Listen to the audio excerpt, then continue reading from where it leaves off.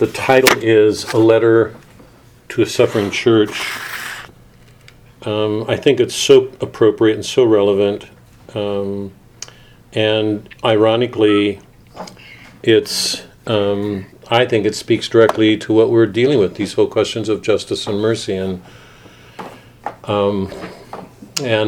I say that because I really believe that I myself, I think it's impossible to talk about justice and mercy without going to the cross.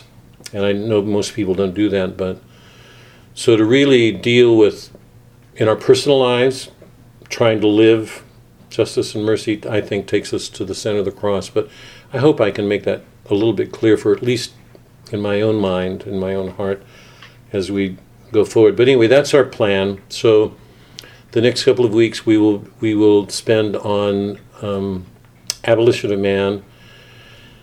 The audio should be online if they're not already. I'll put Abolition of Man under C.S. Lewis, under Till We Have Faces, so that people can see the two things there. But I've included the poem by John Clare. I think I mentioned it in my letter to all of you.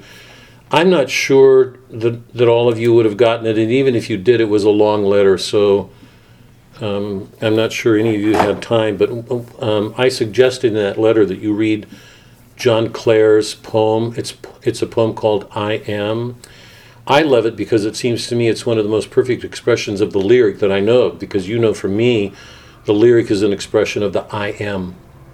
It's an expression of the subjective interior of the poet. Here's what I feel about the beloved, or trees, or nature, but it's an inward action, outward. It's an expression of the person outward. When you get in the narrative, you're in the world, outside. Jane Austen telling a story about Jane and Darcy, or Dostoevsky about, Zosima. And drama is the personal voice is gone. People are acting on their own. So those three genres are basic to our understanding. I happen to believe the roots are in the Trinity. If I ever get a work published, I'm going to urge you all to buy it, but I don't know what's going to happen with it. But anyway, Clare's poem, I Am, is, in some sense, it speaks so directly to what we're talking about, because Clare was institutionalized at a time when some people thought that anybody who had Christian beliefs was insane. These guys holding on to these beliefs. If you read the poem, you can't read it without being struck by the control, the self-control, the power that he has to organize lines with rhymes and rhythm. He's got perfect mastery over his lines, what he does poetry. It's extraordinary. And everything he says is coherent and clear. He's anguishing about the condition he's in, the state that he's in, but he's absolutely clear. And I can't read it without wondering, what did the medical staff see in him? Why was he institutionalized?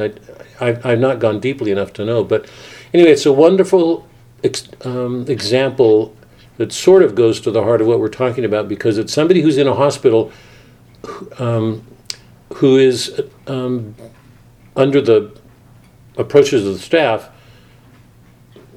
undergoing a cure. He's somebody who needs to be cured. And we're talking about, Lewis is raising this question, what's the difference between somebody who's looked at in terms of justice or mercy and somebody who's looked at in terms of being cured? So, a lot there. There's just a lot there. And all of it, in my mind, goes to what I believe is a current crisis in Western civilization. You may not share that view, but I just think it touches on the deepest things in who we are as humans. So a lot of materials I sent out, none of it's required, but for those of you who are interested, there's a lot there, okay? So that's what we're doing for the next couple of weeks. Let's start. I want to say a prayer, and then I want to get to the Hore poem again to move it forward to see if we can complete it. So any prayer requests tonight on the part of anybody?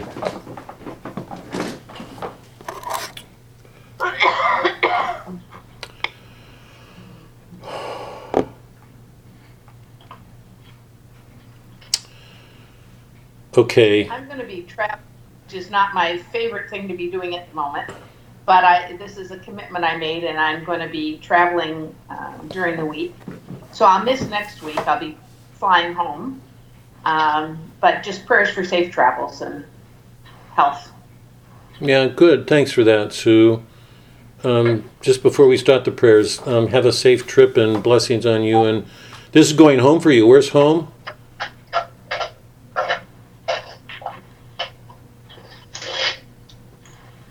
Sorry, I couldn't get the mute to come off. No, it's a family event. It's in Montana. Yeah. Where in Montana? Kalispell, right near Glacier Park. Yeah. I was born in Columbus. Or were you? Yeah. I don't even know where that is. We're flying into Missoula. Okay, I'm going to mute you all, and so we can start, and I'll start with prayers, and then I'll pick up with the poem, okay? Bob? Yes. Can I offer prayer for the country and the leaders of the country? I was going to, be with them, Yep. lead and guide them. Yep. I was going to do it, Kathy, so I'm glad you asked. No, I'm glad you asked. Okay. Yeah. Here. Let's start. In the name of the Father, Son, Holy Spirit. Will we meet again before the election? We won't. Yes, we will next Monday. Monday and election's Tuesday. Yeah.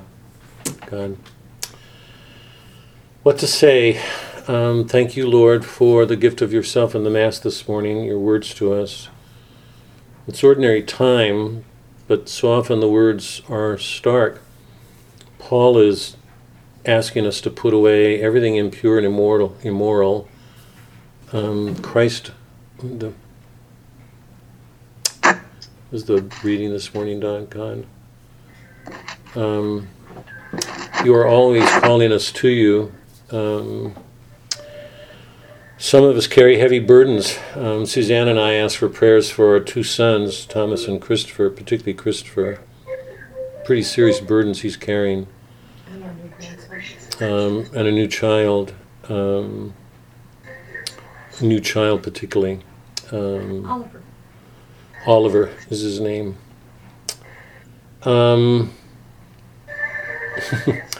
Our church doesn't wave the cross, doesn't walk around it. Somebody's got a radio on. If somebody could turn it off.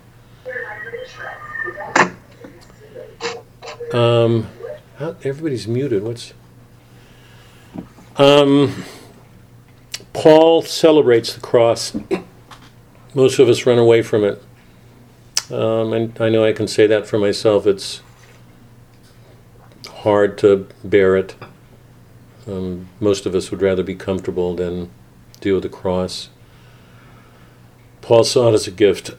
So do I.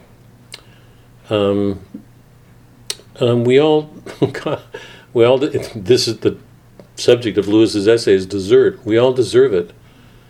We're all in sin. We're fallen. We're not Calvinists. We don't believe we have no responsibility for ourselves or that we were born depraved. We're not. Our belief is that we were born wounded, but we are responsible for ourselves. So, heavy burdens, and the world looks at things otherwise. Strengthen all of us in our efforts to live with you, to bear whatever it is you ask of us, to bring you to the world. Our prayers, thy kingdom come, thy will be done on earth here as it is in heaven.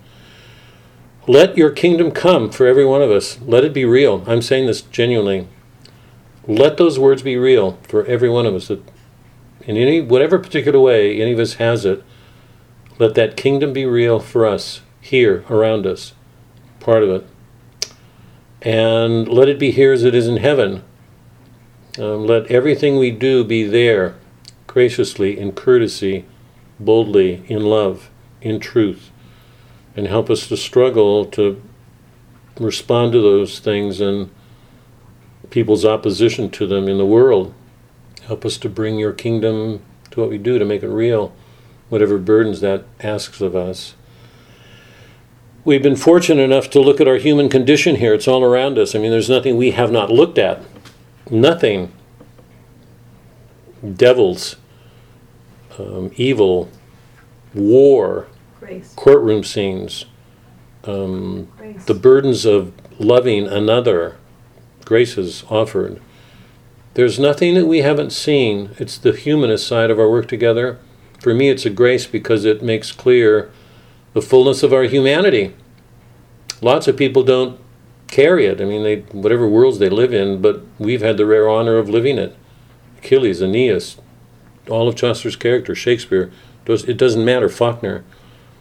Everything's there, and it makes us aware of the fullness of everything you came to redeem. It wasn't just something or a small part. It was everything about us. So the work that we've been doing has given us a great grace. It's also offered a burden to us because it makes us more aware of exactly what it was you came to redeem, this human side of us. So help us to continue to grow into it, to bear it, to love it more for seeing it, how good it is. Help us to find a strength in these works.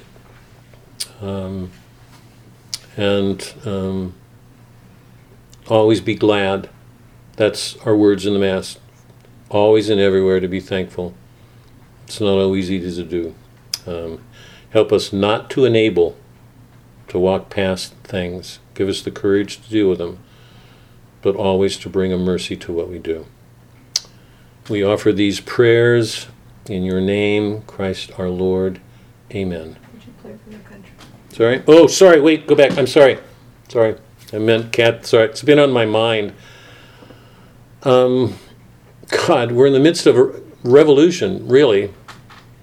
Two ways of looking at the world are in conflict right now, violently in conflict. The destiny of our country may be at stake here, everything that we set out to do. The founding fathers, our political fathers, set out a way of trying to keep us from destroying ourselves because every other democracy had given in, mob rule, passions.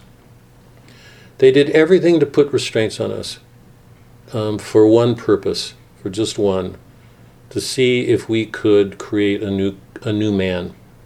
That was de Tocqueville's word, a new man.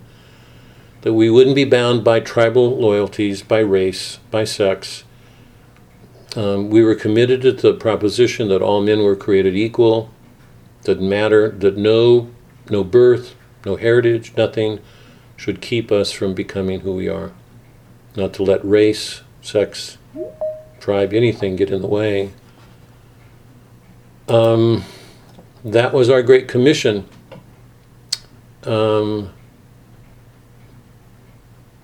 It was a proposition to see if we could do it.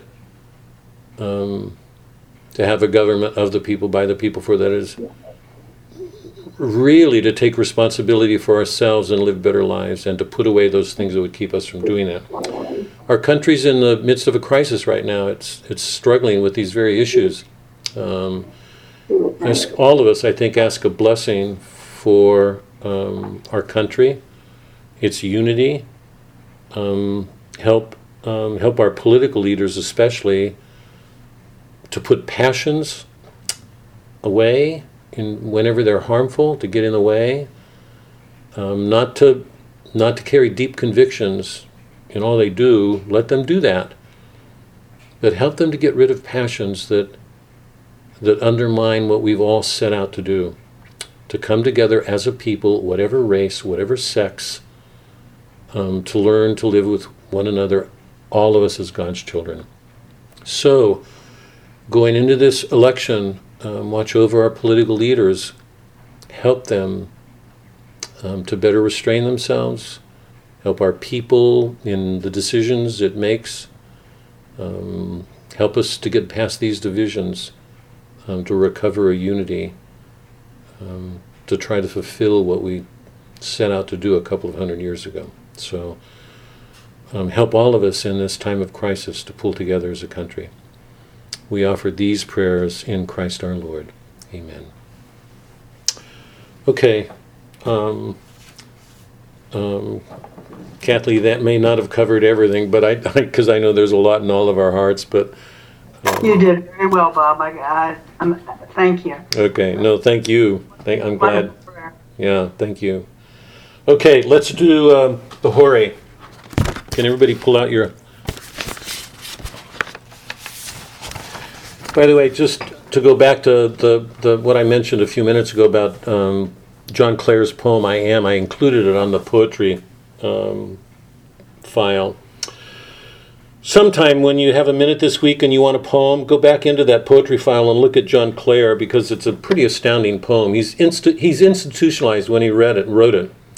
And remember, look at his verse, look at the measure of his line, look at the control of his language, the coherence of his thinking, and set that against an institution overseeing him.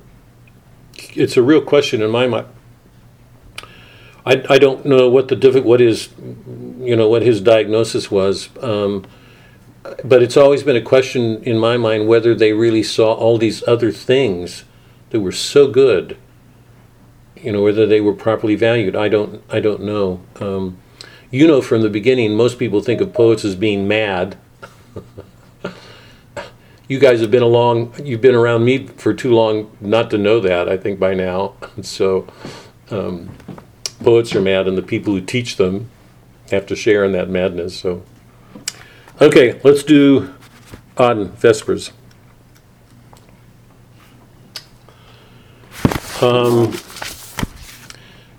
I've gone back into the poem and edited some to. I bought a copy of Auden's poems. It's a huge collection of his poems, and made some corrections of.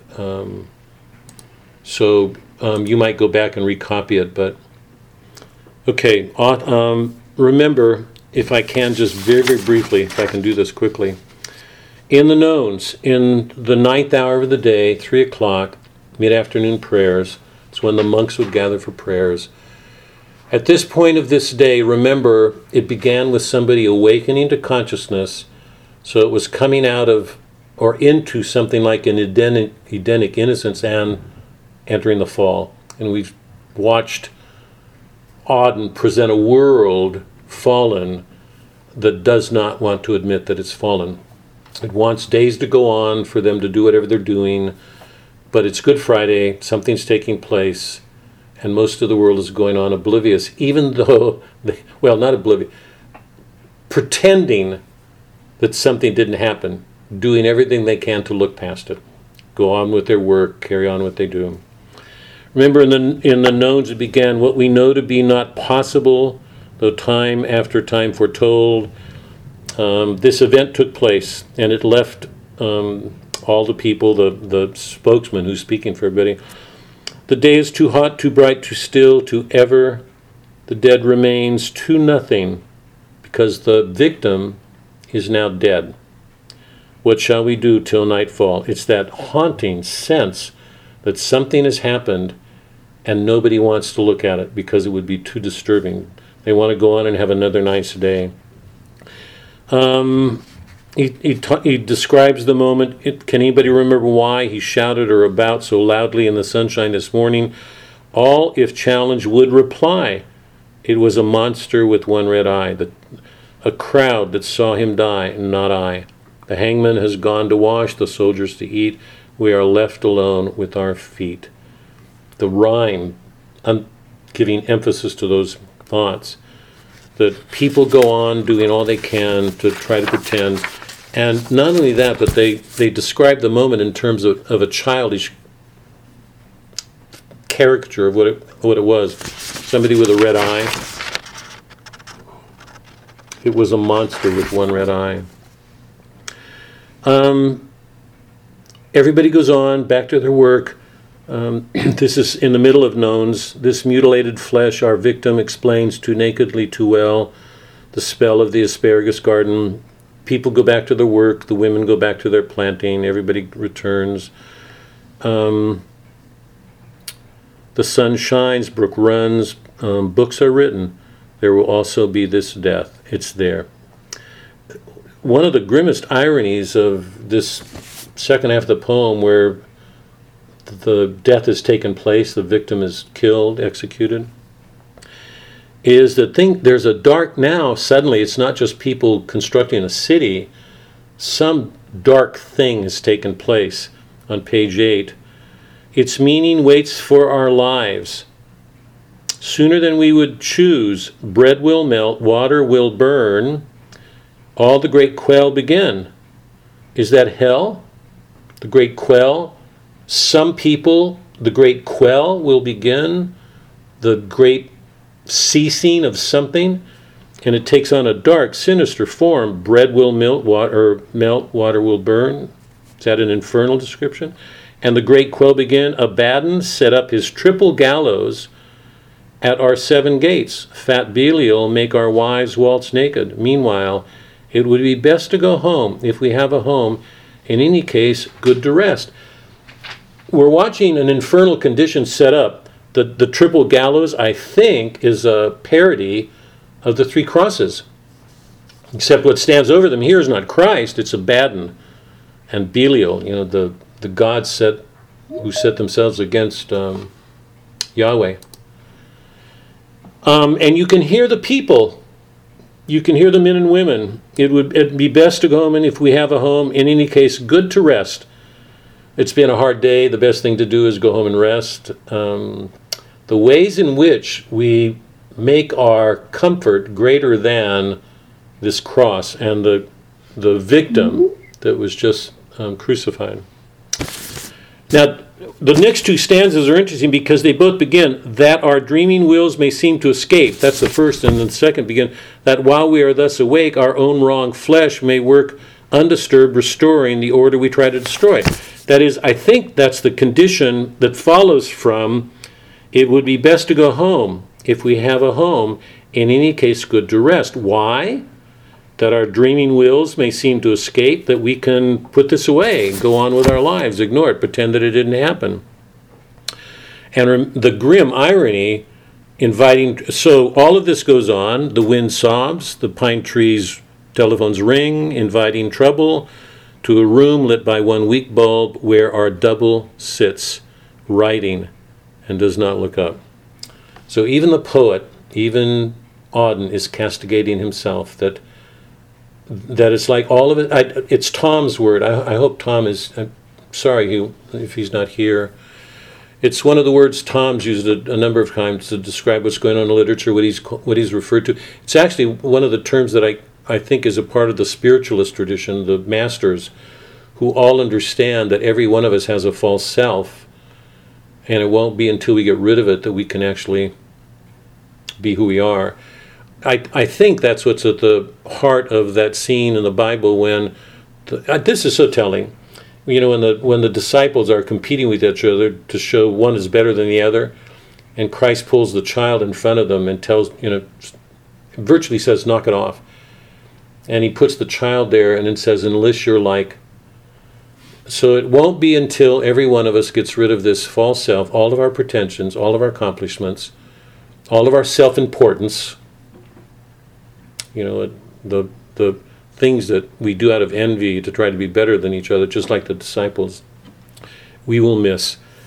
So all this stuff happens, inviting trouble to a room lit by 1 weak bulb where our double sits writing and does not look up. So even the poet, as close as he is to this, has created a second self, returns to that false self.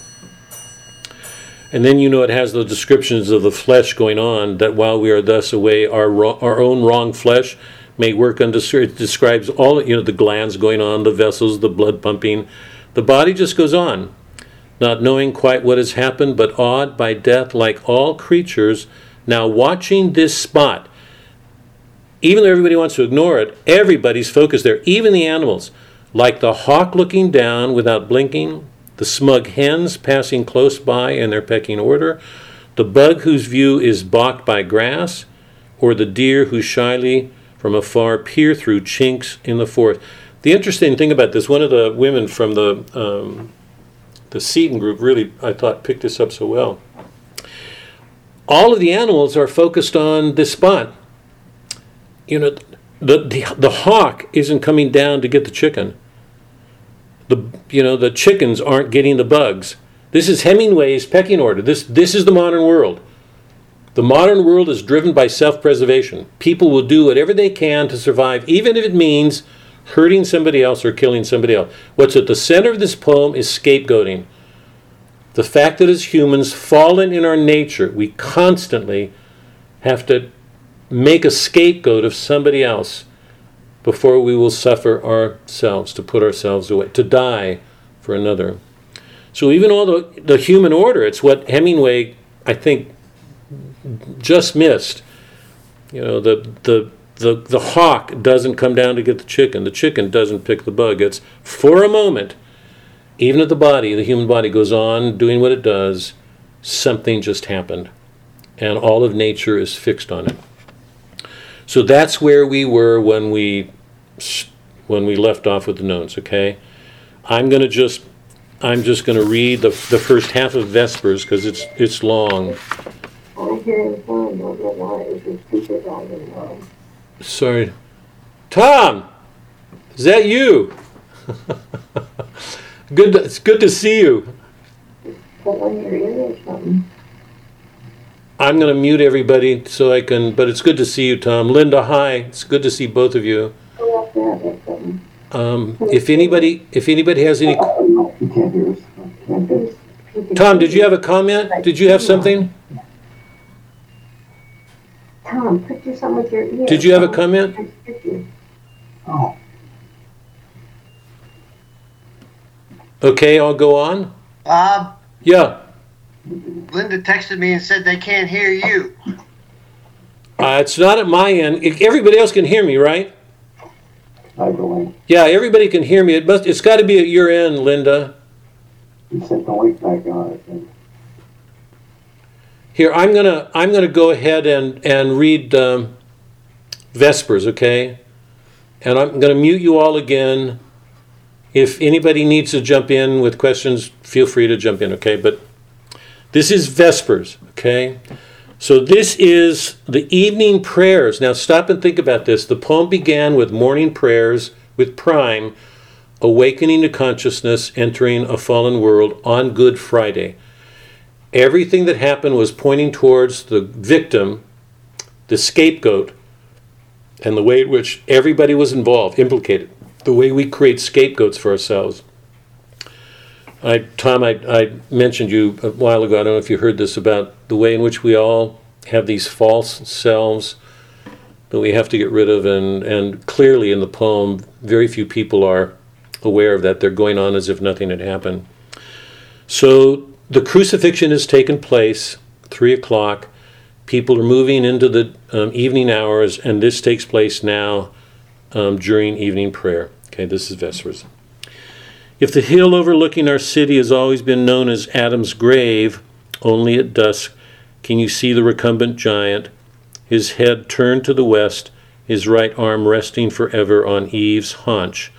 Can you learn, from the way he looks up at the scandalous pair, what a citizen really thinks of his citizenship? Just as now you can hear in a drunkard's caterwaul his rebel sorrows crying for a parental discipline, in lustful eyes perceive a disconsolate soul scanning with desperation all passing limbs for some vestige of her faceless angel, who in that long ago, when wishing was a help, mounted her once and vanished. For sun and moon supply their comforting masks. Conforming masks. But in this hour of civil twilight, all must wear their own faces. I think this is the false self that Tom has mentioned a number of times. Must wear their own faces, and it's now that our two paths cross. So something's happening at this moment that's an interesting comment on what happens to us after the crucifixion, after we've crucified this victim and take on these divided selves. Two paths cross. Both simultaneously recognize his anti-type, that I am an Arcadian, that he's utopian. He notes with contempt my Aquarian belly. I note with alarm his scorpion's mouth. He would like to see me cleaning latrines. I would like to see him removed to some other planet. Neither speaks. What experience could we possibly share? Glancing at a lampshade in a store window, I observe it's too hideous for anyone in their senses to buy. He observes it's too expensive for a peasant to buy. Let me say just briefly, because I want to try to save as much time. What he's doing is showing the full range of possibilities for our human behavior once the fall takes place. These are the two poles of every possible expression of who we are as humans. The two poles are Edenic, the New Jerusalem. Eden, the New Jerusalem. One is Edenic, it's Arcadian, it's pastoral, it's innocent. That's what grips us. Or it's utopian. So the whole range of our expressions are whatever potential expressions we bring to our lives is covered by those two poles. So he's showing two antitypes, each one responding to the other. The guy who identifies with Eden, who's Arcadian and pastoral, and sort of well-mannered and proper and prim and everything right, sets himself against this other guy who's utopian, who looks forward, who to the New Jerusalem, who's made violence more a part of his life because he's had to get there. So these two antitypes give us the whole range of our human experiences after the fall. So watch as they unfold. Glancing at a lampshade in a store window, I observe it's too hideous, because remember, he's proper and above for anybody in their senses to buy. He observes it's too expensive for a peasant to buy. Passing a slum child with rickets, I look the other way. He looks the other way if he passes a chubby one. I hope our senators will behave like saints, provided they don't just reform me.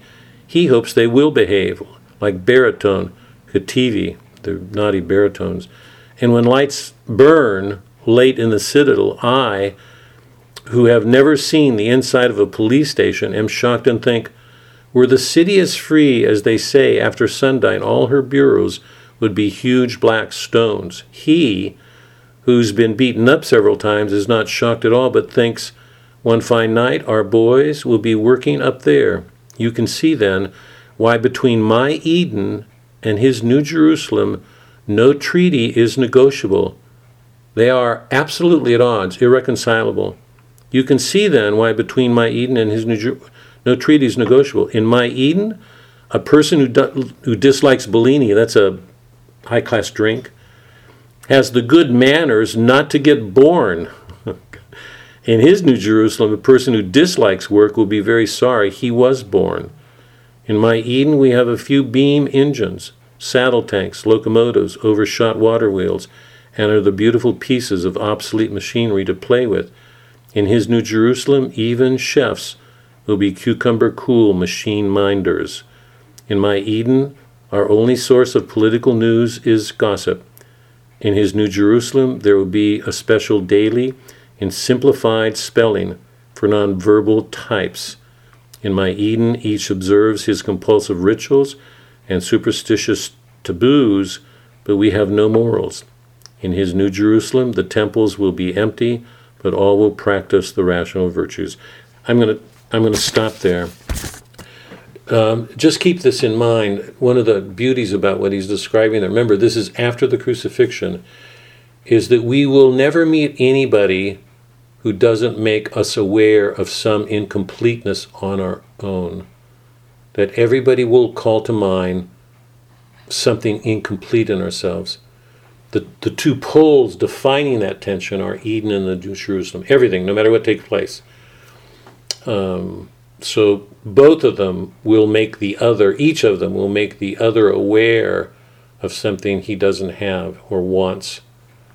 So let me leave it there. When we complete it next week, I'll read the rest of it, and I hope by then we'll make a little bit better sense of it. But this is I think the important thing is that we've gone from known the execution of the victim, the scapegoat, and just to read a couple of lines, just to make this sort of clear. At the very end of the Vespers, he says, was it simply a fortuitous intersection of life paths, these two people? Loyal to different fibs, or also a rendezvous between accomplices? who in spite of themselves cannot resist meeting to remind the other, because it doesn't matter where we go. We will always meet another anti-self. Something reminding us of a difference.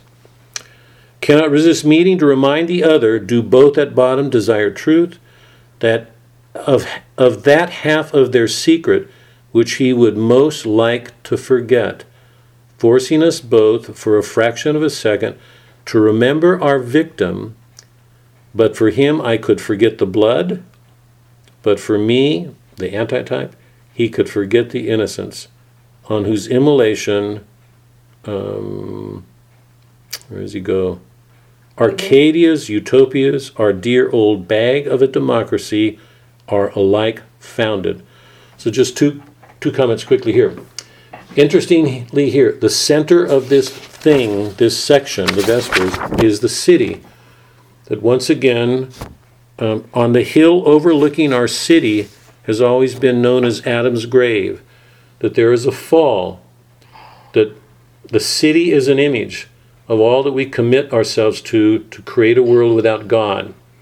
The execution has just taken place. Everybody's trying to act like it didn't happen. Remember, this is Good Friday. But one of the effects of it, one of the byproducts of what just took place is it's created this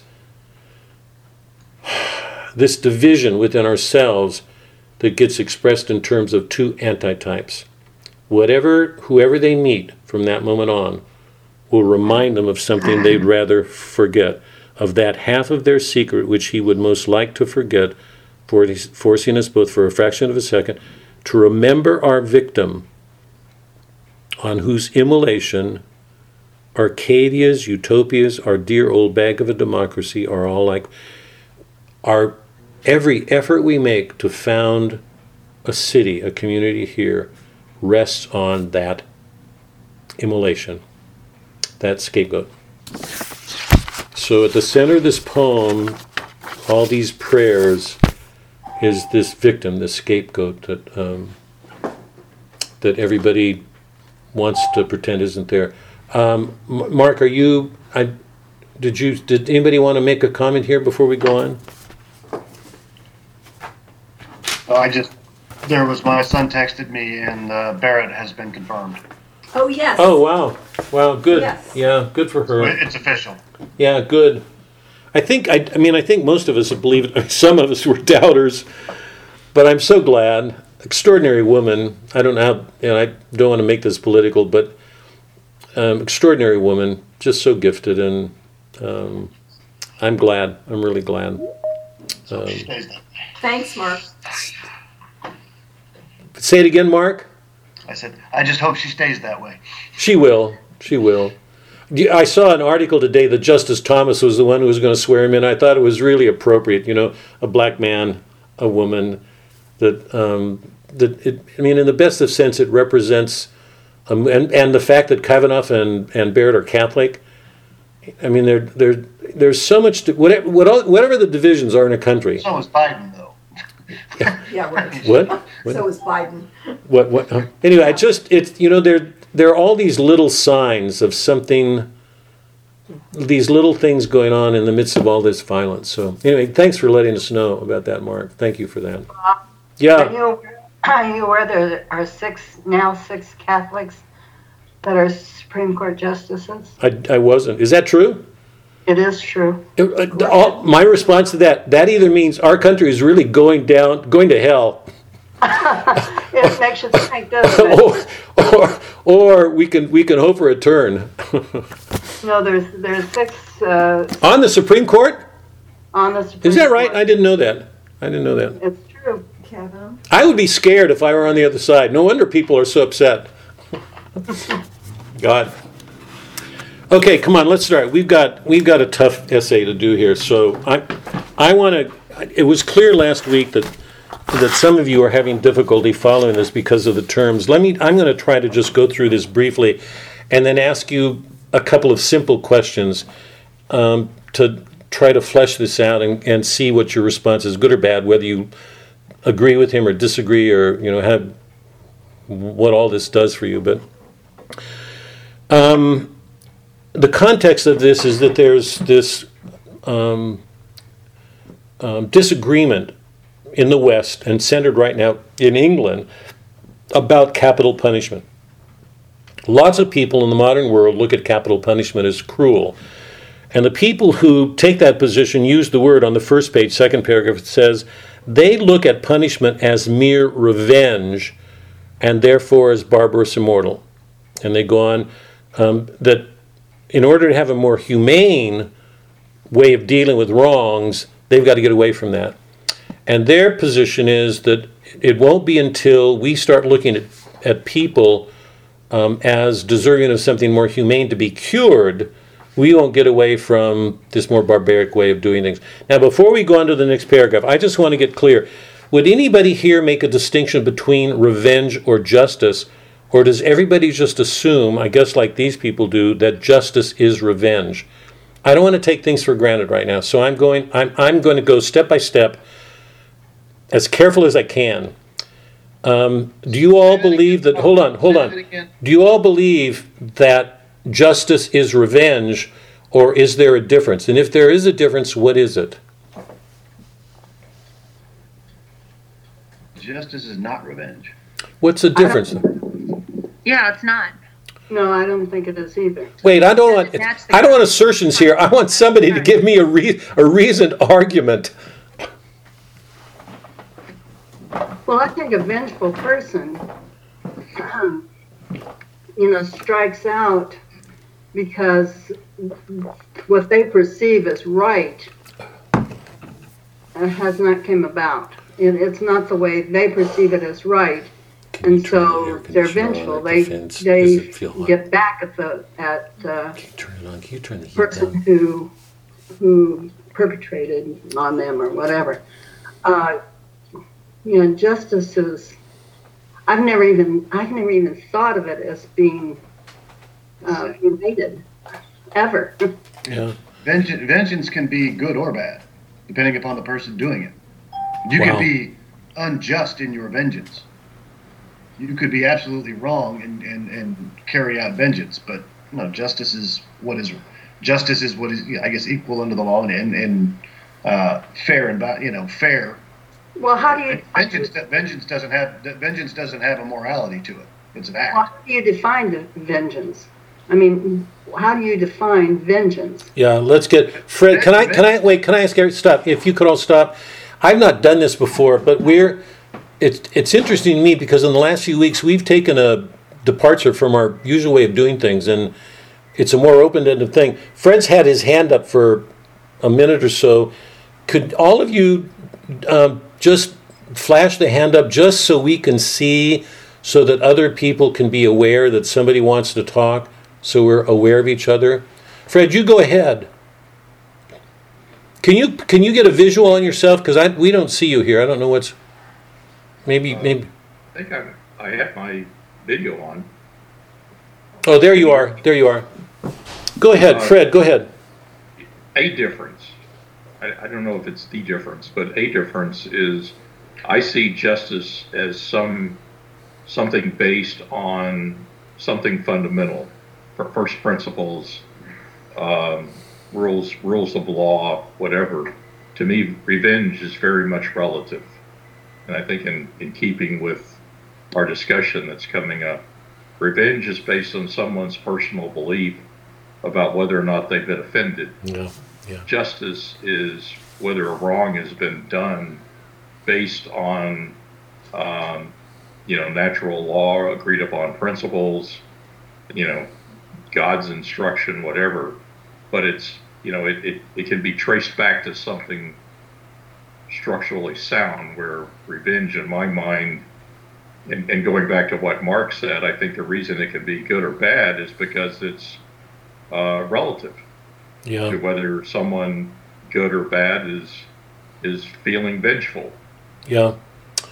Don, did you have something? Yeah. I have something. There's two issues here. One is we're talking about justice under the law. That is, you do X crime, you get Y sentence, punishment, prison, fine or what? And then there's the issue of, is the law itself just? You know, there's lots of laws that have been passed in the past in this country and other countries that are completely unjust laws. So which one are we talking about? Well, right now, if we could just keep it at a general level and make a distinction between justice and vengeance. Justice under the law. Yeah, right. Yeah. Anybody else before? Yes, Bob, am I coming in or? Yeah, you are. Go ahead. Okay, just like everything else in life, you go back to the first time. So the first justice evidence was basically Adam and Eve being thrown out of the garden. Yes. I mean, yes. That's the first evidence and first example. Yep. That we have of what constitutes justice. And the breaking of a law. Well, but there was a law that was made. Right. I mean, right. He apparently told Adam not to eat the fruit. Right. And he told Eve, not to eat the fruit. Right. And both of them violated the law. Right. He applied the justice that existed. Right. Similarly with regard to Cain and Abel. Right. I mean, there's other examples. So to me, you have to look at the first example that you have to make a definition. If that's clearly justice, how do you first interpret that with regard to its application? First off, was the consequence correct? I thought obviously you take a position, you're taking it with that's obverse to it. You're taking it against God, basically. Right. Bob, can you go on from that? Yeah. Yes to everything you say. Can you go on from that to make a distinction between justice and vengeance? Well, vengeance, I think, would be what the first. Where's the first example that you like I said, you always want to start with a definition of the word. I mean, people go back to their basically the dictionary always does it by going back to the base root of the thing. But we're in a case where we're looking for what would be the first example that you could think of that would represent vengeance. I think that's where you'd want to go, rather than looking at someone's consideration of what they wrote as to what they think vengeance is. Yeah. I think that our Christian tenets basically say, hey, we're organized basically in this life based on the principles of whatever we were granted by God. Yeah. If I can, or I've got hand. You got those of you who've had your hand up a minute ago. If you're not holding up, could you take it off? I don't know what you do to remove it, because your hand is still up, Fred and Don. Yours is. Do you want to talk again, or can you take your hand down? I've got to learn to read this thing, and let me try to make just a basic distinction for the sake of going on. I think everything that everybody said is right to the point, and I think Bob went to it in its beginnings really well, because all of our notions of justice come from that original act. We broke a law and we were punished, and that notion of justice and punish has entered into it's part of our psyche. When you do something wrong, you have to take responsibility for it, and something will happen. Well, there's two things though, Bob, with regard to that aspect. There's the aspect of the person who received the justice and the other people who basically look at the justice. Okay?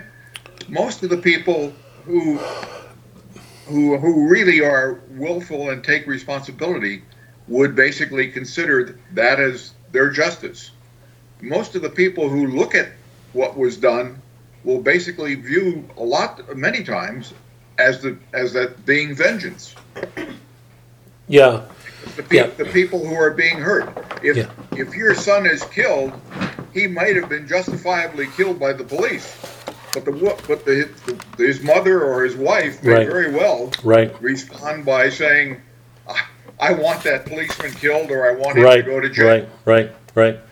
That to me is vengeance. Yeah. Let me, if I can, because I just hope we can get to abolition. Maybe we can't, but I'm really going to work hard to get there. If I can just put in this brief distinction, I'd say justice is, using Bob's definition and Don's, or Mark's, that justice is according to some sense of law or order. You know that I've been using it in both a biblical Old Testament way and in a Platonic way, Aristotelian way, that there's an order to the universe and an order to our souls, and we have to struggle to bring our wills into conformity with that order. So if we keep killing people, we're out of tune with that order, that way of things. So I'd say justice is being in accord, being brought into accord with something. So if we take $50 that's not ours, we pay $50 back. St. Thomas would say, and I agree with him, you pay $50 back, but you pay $10 more to answer the inclination, because all of us have it. He's not being punitive. He's saying justice means we have to right things, bring them into accord. I'd say vengeance, to go along with what Fred said a minute ago, was personal. That it always goes beyond. So that if, an eye for an eye or $50 for $50, when somebody responds in a spirit of vengeance, they're going beyond, they're making it personal. That's why the image of justice for us from ancient times, from Athens, from Rome, from Jerusalem, and by the way, I just want to underscore this, because I want to try to stay clear of Christ for just a moment. If you look at justice as it was handed down in Athens, in Rome, and Jerusalem, what's called the way of Athens, the way of Rome, the Davidic way, that's the way of the ancient world until Christ comes, that those are the foundations for his coming. The justice was this sense of being in accord with things. The positive laws on the books were attempts to articulate that, like the Ten Commandments, as Don said. But very often, because human beings are flawed, they will make bad laws. They'll be out of accord with, that's happened historically. But I'm trying to generalize because I want to avoid some of these finenesses now just to get on. But justice has always meant that there's an order to the world, and there's an affinity between us and the world, and our effort is to try to bring ourselves into conformity with that, to be just, to be one with the world, with others. Just, or vengeance, means going beyond that, because you don't restrain your personal feelings from stopping there. You want more. So to Bob's point, if somebody you love is killed, and justice, let's say justice lets the policeman off who killed your son, you're going to feel that justice wasn't served. You want more. And by the way, just to put this in a context, you know that I watch a lot of movies. It's one of my vices, just keeping up with stories. When I watch movies today, and I watch movies dealing with law and order, I don't think this is an exaggeration. 90% of them, a good 90% of them, make vengeance the theme and righteous. And I'm going to go on record right now and say, Mark, we may disagree on this, but I'm going to say vengeance is never, never, never right. Ever. Justice means being brought into accord with something. Hopefully laws will get us there, but very often they don't. We can have bad laws. Vengeance is wanting something more. It becomes personal. And vengeance is mine, says the Lord. And vengeance is mine, says the Lord. I didn't want to bring that up, but I'd make that distinction, that justice is coming into accord with something outside of us. So one of the differences, justice is objective. If you look at the statue of justice traditionally that we inherited from Athens and Rome and Jerusalem, it's the woman with blindfolds on her eyes and scales and a sword. Because nobody will ever impose justice without bringing pain to somebody. If your child takes something and you say to your child, you're not going to go to the party this next weekend because you did that, very few children are going to go, happily around that. They're going to feel suffering, because every act of justice assumes a penalty, a will being crushed. You didn't get what you wanted. So it almost always involves a pain in the punishment. Okay, vengeance wants more. So here, Lewis is taking on all those people who want to see crimes in terms of vengeance. I just want to get clear at the beginning that I think there's a fundamental difference between justice and vengeance. One is impersonal, it's objective, it relates to an objective standard of being. All people are held to it. Even if bad laws can be made, that's the assumption behind it. Vengeance goes beyond. It always wants more. It's something personal. It's not objective. Okay. He goes on to say that the answer of so many moderns is to do away with that because in their mind, acts of justice seem inhumane and barbaric and even immoral. They want to replace justice with a theory of curing. Now, the point we've got to get to in this essay is what's at stake here? Why is Lewis arguing against it? He goes on to say here, in the middle of page 1, my contention is the doctrine, merciful though it appears, really means that each one of us from the moment he breaks the law is deprived of the rights of a human being. The reason is this: the humanitarian theory removes from punishment the concept of desert, which means deserving. Somebody's owed something.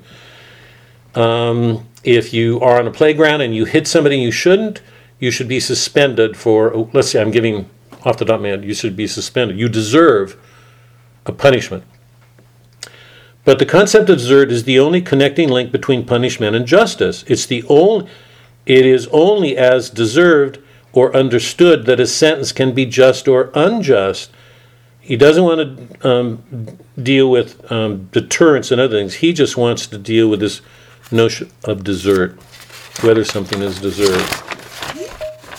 Hold on, sorry you guys. On page 2, he says, we demand of a cure not whether it's just, but whether it succeeds. Thus, when we cease to consider what the criminal deserves and consider only what will cure or deter others, we have tacitly removed him from the sphere of justice altogether. Instead of a person, a subject of rights, we now have a mere object, a patient, a case. Now, here's the crux of it, at least up to this point. On the top of page 2, he says, the distinction comes clear when he says this: on the old view, the problem of fixing the right sentence was moral problem. Accordingly, the judge who did it was a person trained in jurisprudence, trained, that is, in a science which deals with rights and duties, and which, in origin at least, was consciously accepting guidance from the law of nature and from Scripture. We must admit that in the actual penal code, he goes on to say that people have abused that, and it's called for reform at different times in the, historically, Don's made that point a couple of times, because very often we make bad laws, and in fact we often make bad laws or abusive laws, and laws are constantly needed reform. And when actual punishment conflicted too violently with the moral sense of the community, juries refused to convict and reform. Was finally brought about. This was possible because so long as we are thinking in terms of desert, the propriety of the penal code being a moral question is a question in which every man has the right to an opinion. Not because he follows this or that profession, he's not trained in the sciences, he's not Christian, doesn't matter, but simply because he's a man, a rational animal enjoying the natural light. So what he's saying is that previously, all of us were grounded with some moral sense, who we are as humans, related us to a higher order, laws of nature, laws of God. But something happened. But all this changed when we dropped the concept of desert. The only two questions we may now ask about a punishment are whether it deters and whether it cures. I want to leave out deterrence for a minute because he goes on, I'd like to pass on it. He goes on to say pretty clearly that deterrence can't enter into the issue here because a person can be innocent and still be used to deter, or he can be guilty, and people may not be deterred. I mean, it's another question. His concerns is this whole concept of desert. So let me, if I can, skip to that and go to, I think, what's the crux of the essay, and then put this question out to you. There are two very different notions of our human nature in both of these. In one of them, there's an understanding that all of us share a same nature. We have a moral conscience. None of us needs to be experts. Together we can form a moral code about what our nature is and make laws based on that. And all of us are bound to those laws. We very often reform them when we see that something's not so. Under this new way of doing things, curing depends on experts who have an education, because whatever their education is given them, that makes it possible for them to determine what our sickness is and how to cure it. Experts can disagree on that. So my basic question right now is, what's the difference between those two ways of looking at us as humans, and why does it matter?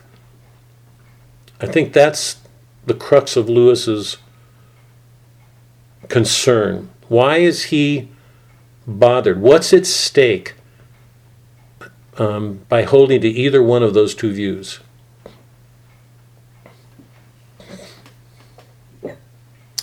Jeannie.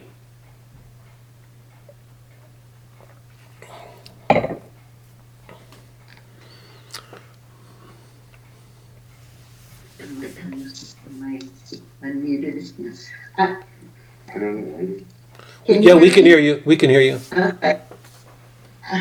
I'm not sure. Maybe the dignity of the human person.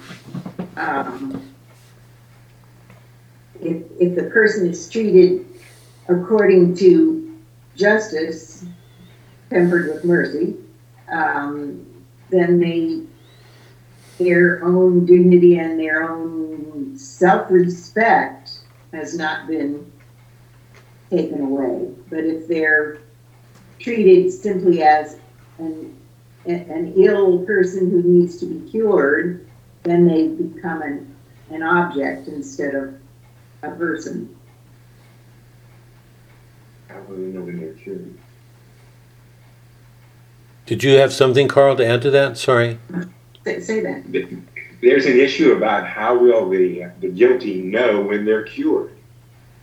Or even the cure, how well he would know when the person's cured. Yeah. Fred, did you have something? Go ahead.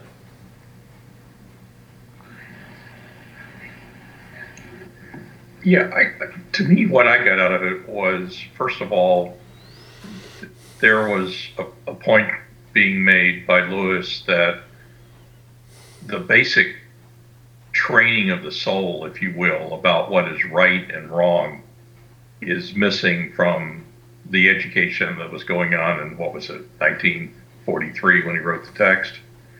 And without that basic structure, then we move from a realm where justice is based on something absolute to where we move to what was going on in the humanitarian movement at that point, a dispensing of either a cure or a retribution based on something that's very relative and difficult to get your arms around.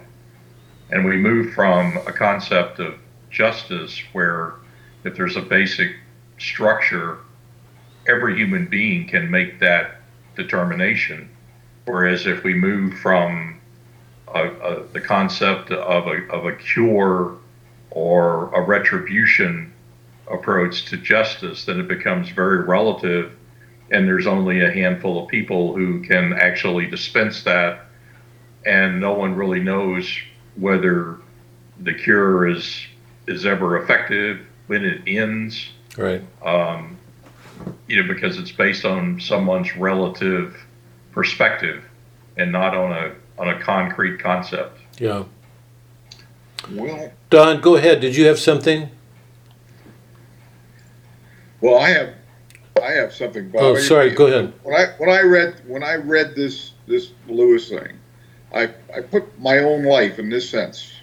My father, when I misbehaved, or lied, he would pull out the pitka, which is equivalent to a catty nine tails, and he would beat the hell out of me.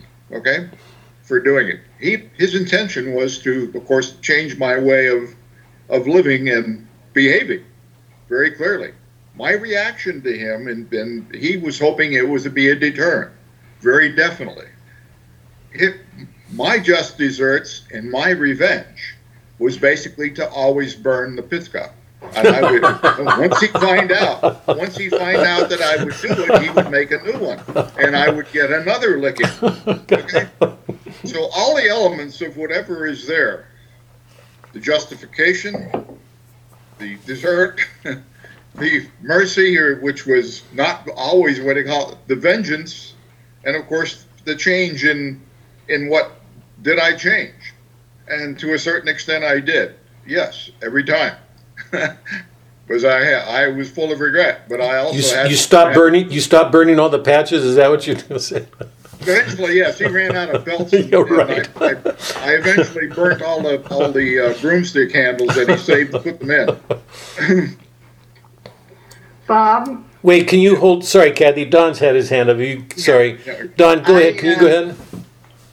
I took a class in natural law one time. I have the CDs. It was taught by a priest from Fordham University. It was on natural law, and basically he says there's a hierarchy: eternal law, divine law, natural law, human law. So human law has to be in accord with natural law or eternal law or divine law. Right. Can't be opposed to that. And I think that's what Lewis is trying to get to. Yes. Now the big question is, well, we can talk about what is natural law, what is eternal law, and we may have some disagreement about that. But I think that's his thing, is that these things have to be in harmony and in agreement. Yeah, but my question right now is before we go any further in an argument, my question right now is, what's the difference in the way that we look at human beings if we look at it in terms of a cure or justice?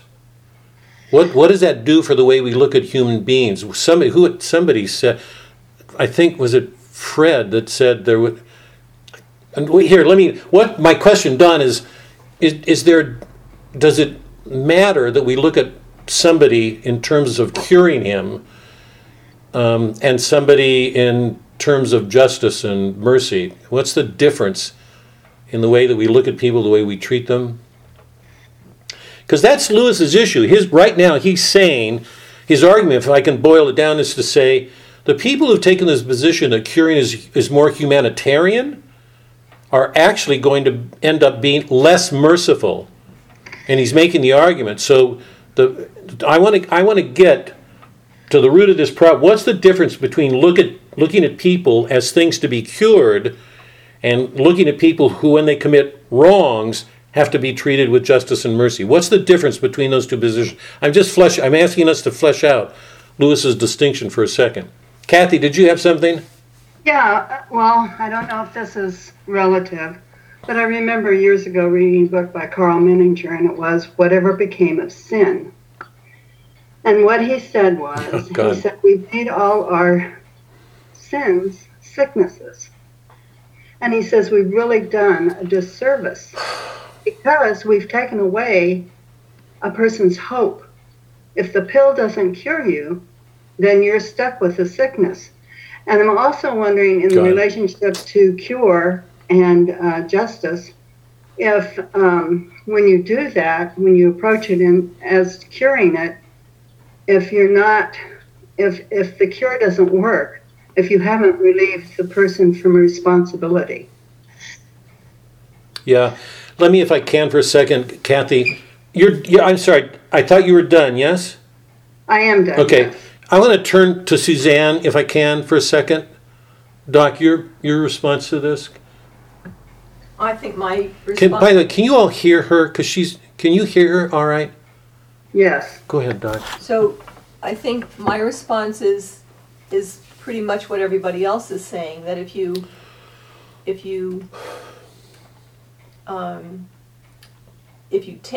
make the issue an illness, the person is, first of all, totally passive from beginning to end. He's not responsible for the illness. He's not responsible for what he does because it's the illness that's doing it. He's just totally passive. And it diminishes him as a human being, because part of being human, as opposed to an animal, or an object, is that you are responsible. You have that capacity, and you are responsible. So the cure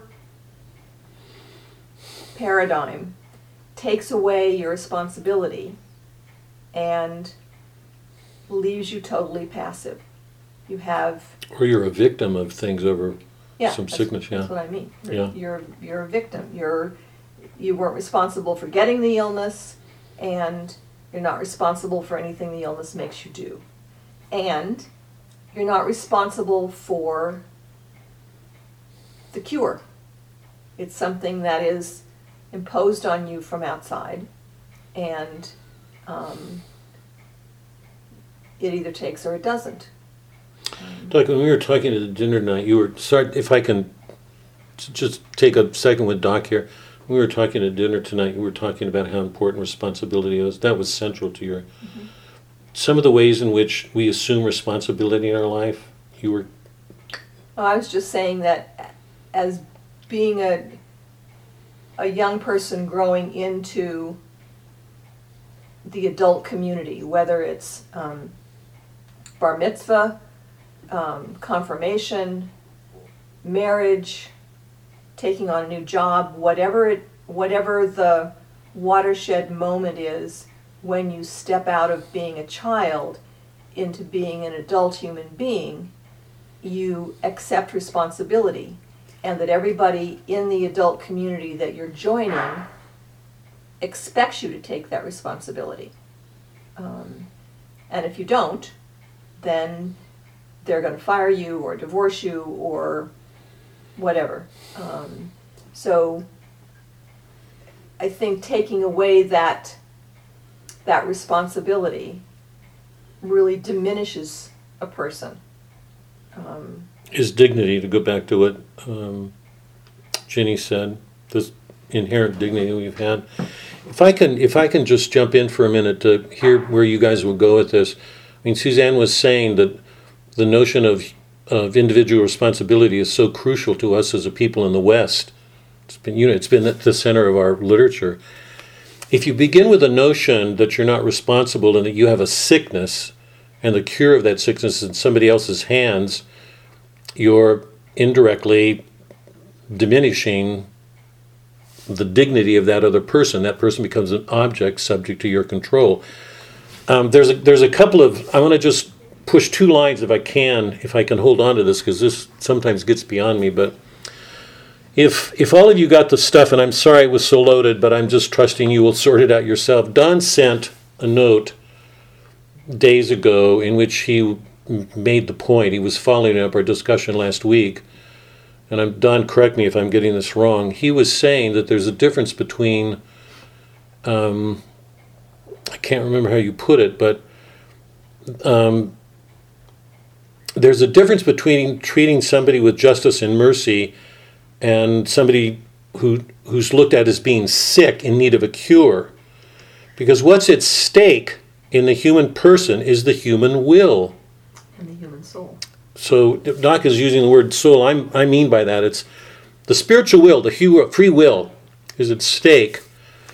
So and one of the interesting things about about this whole notion of cure, because it's supposed to be more humane and nicer, and I'm not doubting that some people overdo justice. Bob, I mean, all of us have examples of parents or people who are attempting to impose justice, but who overdo it. I don't think that does away with justice. What it does is remind us that people do awful things in the name of justice, that they overdo it. I mean, you get closer to something like vengeance. Justice doesn't mean that. The image of justice remembers that person with blindfold, that if there's some objective, you hold on to the objective nature of a human person. So people have all of us, I think, have overstepped lines in trying to be just. But the two questions I'm raising here, one is, if you're dealing with the human soul, which is spiritual in nature, you're dealing with free will, and you approach that person with analogies to the human body, when a body gets sick, you cure it. If you approach the human soul, and you know from me that I'm arguing from the beginning that the human soul has a transcendent aspect to it, that there's something immortal, and that immortal part comes into play when God interacts with humans in the moment of conception, so that when a human soul is conceived, there's something transcendent in that nature. That's been at the center of our work since the Iliad. If there's a transcendent element to the human soul, and the will is a free will, can applying justices or cures based on analogies to the body, if you've got this sickness, you cure it using this. Will those approaches be just to the human person, or will they diminish that person's dignity? I mean, what Fred was saying and Susanna's been saying. That's one. So one is, can we treat humans, and by the way, so many people who treat humans today in terms of cure, this is crucial to the argument, so many people who treat human beings with theories of cure deny free will. It doesn't exist. People have got this sickness whether they want it or not, and they're going to apply these treatments. It's precisely the existence of free will that they overlook, because there's mysteries involved with that. So one is, what happens, or can we treat human beings with a theory of cure without doing something to violate their dignity as human beings, the free will, the dignity, all of that? That's one. The second is, what happens over a sustained period of time if the assumption behind the cures that people apply are that people are sick? They begin with a sickness, so they're denying Suzanne's argument, they're denying that human beings are responsible for what they do. Some sickness comes out. It can be their parents, the environment, let it be whatever it is. That people are not responsible for what they do. They've got this sickness. We've got to cure them. Right now, I'm not talking about how long or the competence of the cure, or they can be wrong. Some will say a year, 2 years, we don't know. My question is, over long periods of time, if that's the approach to dealing with human wrongs, we see people in terms of curing them, what will be the effect of that over time? So those are two questions I have. The first one has to do with the fact that man has a free will, and the second has to do what will be the effect of looking at human beings that way over an extended time. Don, go ahead. Where's your hand? I'm sorry. Yeah. Wait. It's a little bit more complicated, I think, because if we talk about addiction, alcohol, drugs, sex, whatever addiction you want to talk about, there's a physiological and there's a spiritual dimension to it. People go into rehab and treatment centers to detox, and that's to take care of the physiological aspects. But a real alcoholic doesn't have control. He is addicted, and he just has to have that alcohol. And you treat the physical side, but you have to also treat the spiritual side, because a lot of it stems from spiritual problems and issues. And that's the 12-step program is a spiritual program designed to change behaviors, to take a moral inventory, and to work a program that's designed to get rid of the bad habits and try to develop new habits. Yep, so, right. Yeah. And that, and those, that's a little bit, twisted, because the medical profession says alcoholism and addiction is a disease. And even though it's a disease, it's not the same as, say, heart disease or cancer or diabetes. Right. Those are diseases that can be treated with a pill or surgery or what have you. Right. Fred, Suzanne, go ahead. You had said. I was just going to say. The only reason I'm sorry, Fred, Suzanne doesn't have a hand here, so she started. If you can hold off for a second. She jumped in here because Doc, go ahead. So you're absolutely right, Don. And the thing that's good about the 12-step programs is that it acknowledges the physical and wants to treat that, but it also gives the human being the dignity of participating in, taking responsibility for their sobriety day by day by day by day. It's their responsibility. And that's different from going in and having a pill, cancer surgery, right, or taking a pill, a stent put in your heart. Yeah. And let me, if I can just interject. Oh, sorry, Don, go ahead. People who aren't willing to do the necessary work to have a sponsor and go to counseling and work on their issues, don't get better. Yeah. Yeah, Fred, I'll come, hold on, just if you can for 1 second. One of the, and I don't want to take this up, I want to get to Fred. Don, your response to me and partly answers my second question, or assumes it, because, and let me try to back up to catch up with your question, if I can put it that way. My question was, what happens to a people when attitudes, ways of looking at them are based on materialist assumptions, because our modern world is absolutely materialistic at its base. So when they talk about a cure, they're largely talking about it in terms of analogies to the human body. Take a pill, do a heart surgery, put in a stent, things like that. You're absolutely correct in what you're talking about in 12 steps. But my question was this: what will be the long-term effect of looking at people in terms of cures when that way of looking at people undermines human responsibility? So here, in retrospect, what I'm partly arguing, even though I put it in terms of a question, is 200 years ago, our ways of looking at human beings was very different from the way they are since the 19th century with Freud and Marx and all the ideologues, and it's what Lewis is really contending against, I think.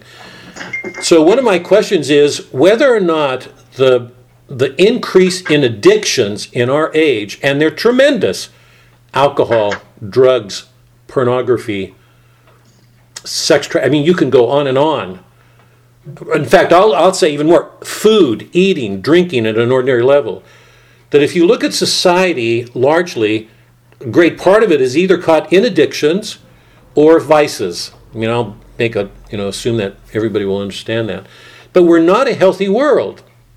And it's a world in which it's increasingly harder for people to take responsibility for themselves and not feel that they're victims, that they're creatures who are products of forces over which they have no control. We were talking about this with Hemingway and some with Dostoevsky. That we've entered a world in which so many of the ways in which we think about ourselves assume a lack of responsibility, a lack of free will, a lack of a God. So we've created a world in which it's easier to give in to addictions, to turn to other things, to do these things, to depend on a medical cure, so that we're partly looking at the effects of something that had its beginnings in what Lewis is talking about, these approaches to the human being. I've got one more remark to make, but Fred, I've taken too much. Did you want to? Let me jump in here right now and then turn it over to you, because you took your hand down. I'm going to say this. One of the interesting things about these two ways of looking at a human being is this. One of them is Catholic. One of them is absolutely Catholic. The Catholic view is that we are wounded, but we are naturally good, and that we are responsible for actions. Now hold on to this. Any view that holds that we're sick is Calvinistic. It assumes something wrong from the outset, that we're products of these forces over which we have no control. We're sick, and we need somebody to cure us. So just the notion itself of being sick points in a Calvinistic direction. We've inherited these depravities. We're subject to. They control our lives. We're not free. So if you trace these two ways of looking, scientific and political, however you want to look at them medically, back to origin, it goes back, you're looking at two very different theologies. And it's interesting to me, if you look at those two theologies, one that's Catholic, one that's Calvinistic, one that says we're wounded, or we're inherently good but wounded, the other one that we're depraved, we're sick, we're depraved. And go back to Bob's comment a while ago, the origins of our disorders were not a sickness. Stop and think about this for a second. If you go back to origins, Bob's point was so good. If you go back to origins, we didn't fall because we were sick. We fell because of an abuse of a free will God gave us. We disobeyed. So the terms of answering that initially, from our beginnings, theologically at least, were we disobeyed, we used our wills in a wrong way, and we've overstepped it. If you look at what the sciences are doing, they're doing everything they can to deny those origins. God doesn't belong in this. Justice doesn't belong in this. Punishments don't belong in this. Mercy doesn't belong in this.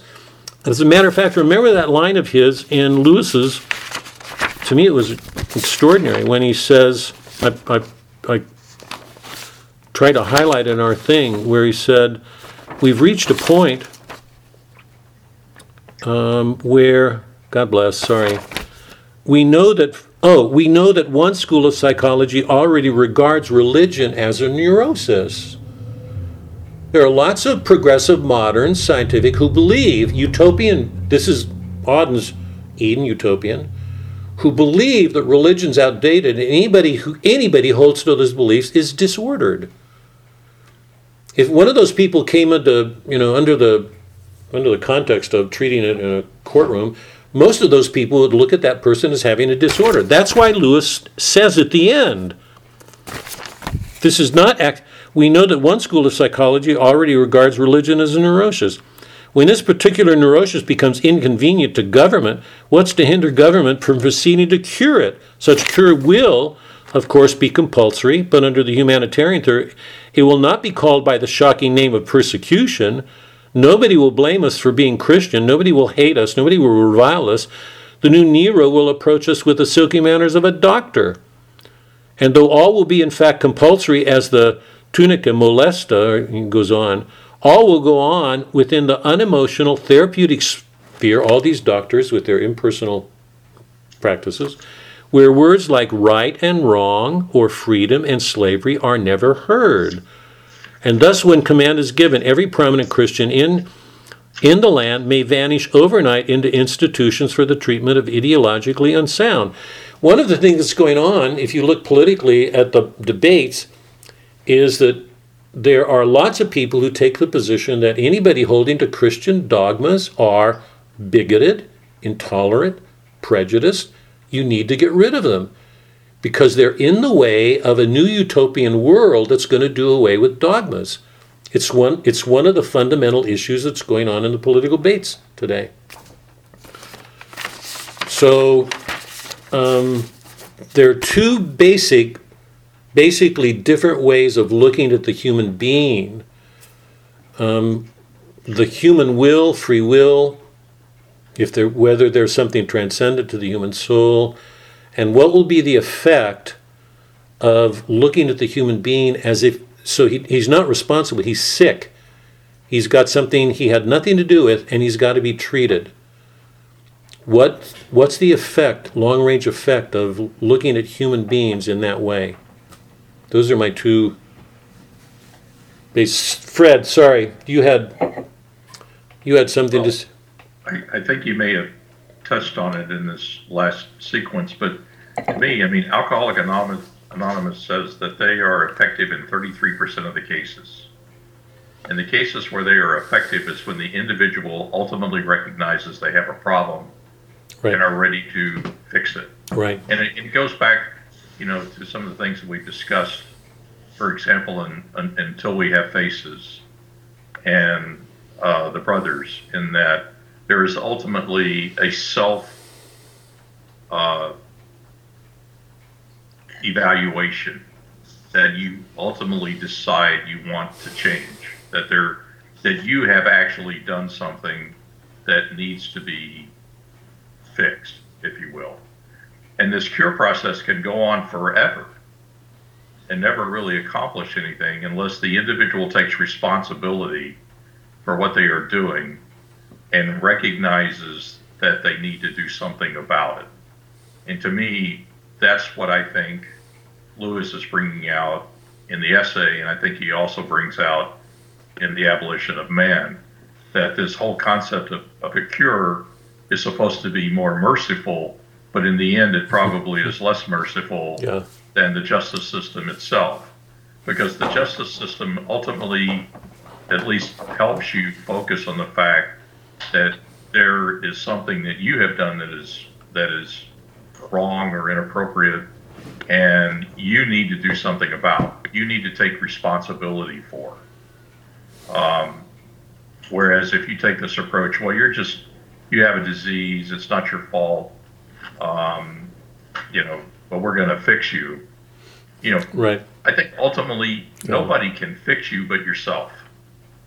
And if you're not willing to make that effort, to do that self-analysis and figure out, okay, it's really me, it's not somebody else, and do something about it, you're gonna have that problem forever. Right. Don, if you can hold off 1 second, I want to take a second and respond to Fred. If all of you remember the opening of the Divine Comedy, it's sort of building on what you're saying, Fred, but it's just going back to our literature. For two reasons. You remember when the Divine Comedy began, Dante wanted to go up the mountain. What he showed is that there's this longing in the human soul for something divine.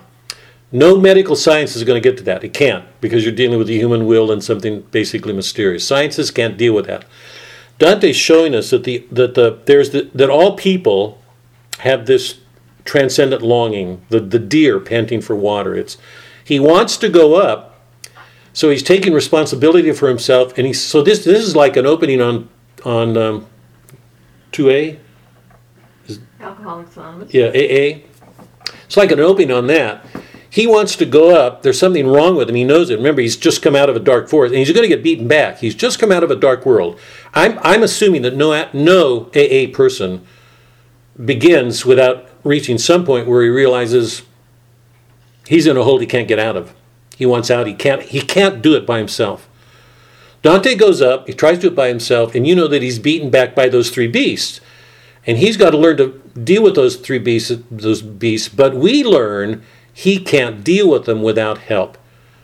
And we learn shortly after that, Virgil comes to get him, but Virgil only comes because Mary had got Lucia had got Beatrice, and Beatrice had got Virgil.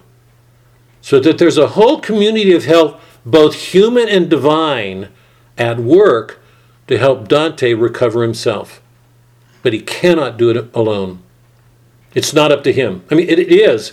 It's going to involve him, but there's no way he can do it without help from other people, learning things he would never have gotten to on his own. So in some sense, it's almost like a literary diagram of, the AA program, or I think any healthy rehabilitation program. Anyway, Don, go ahead. Okay. Let's see. I think we're talking here about two fundamentally different worldviews. There was a book I read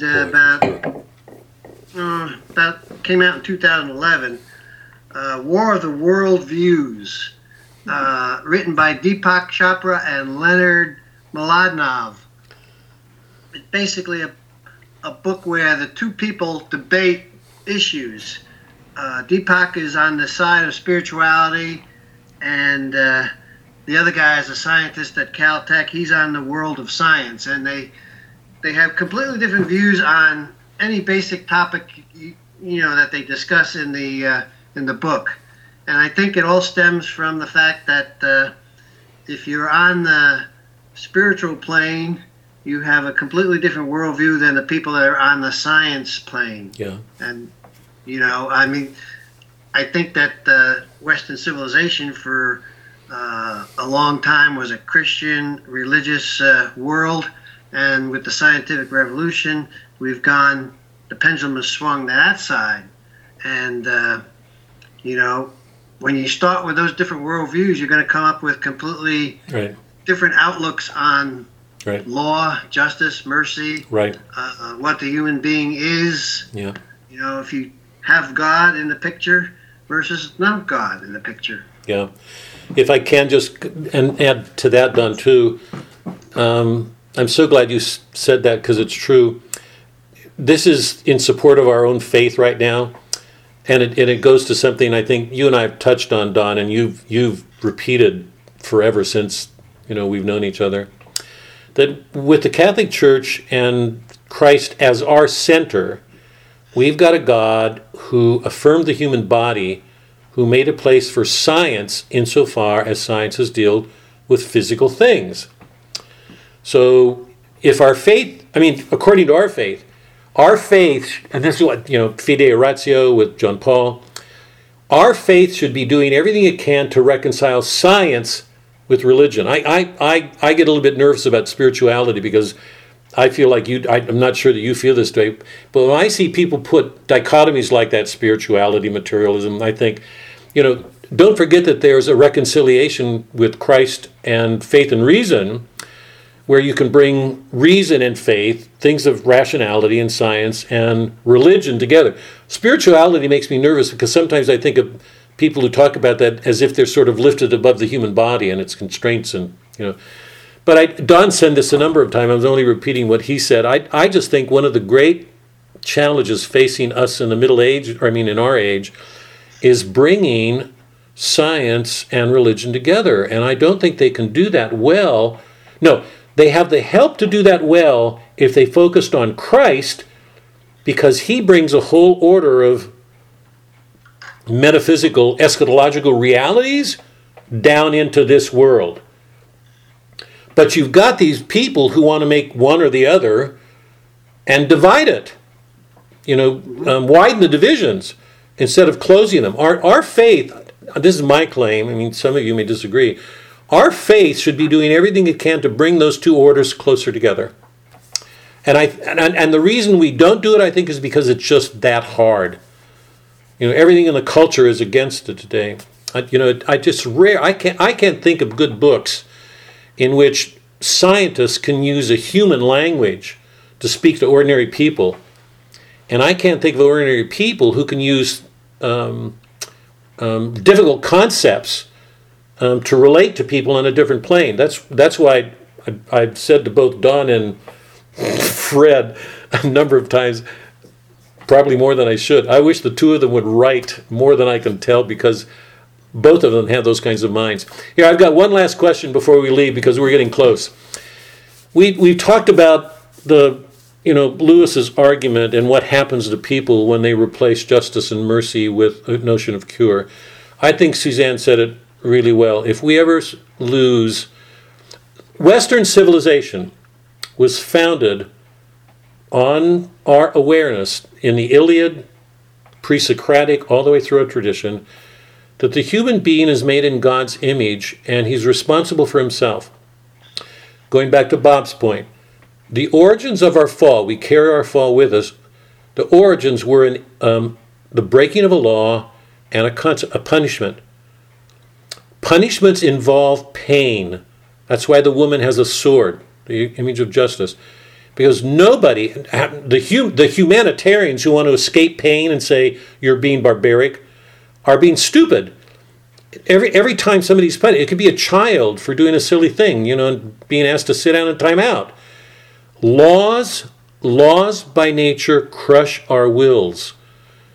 When we're called to account for something we've done, it upsets us. It crushes our wills. We have to say no, and we have to receive a punishment. So the basis of our civilization has been this belief in human responsibility and some accord between the human soul and God's way, this nature. It's going to be very much the issue in C.S. Lewis's Abolition of Man, because he's going to keep talking about the way, the Tao, the way. It's one of the reasons I think it's such a good book. So our civilization rests on that, and it's important to remember that. And so many modern theories do away with that. And it's interesting that one of the effects of what they do that is to do away with the notion of God, the human soul, individual responsibility.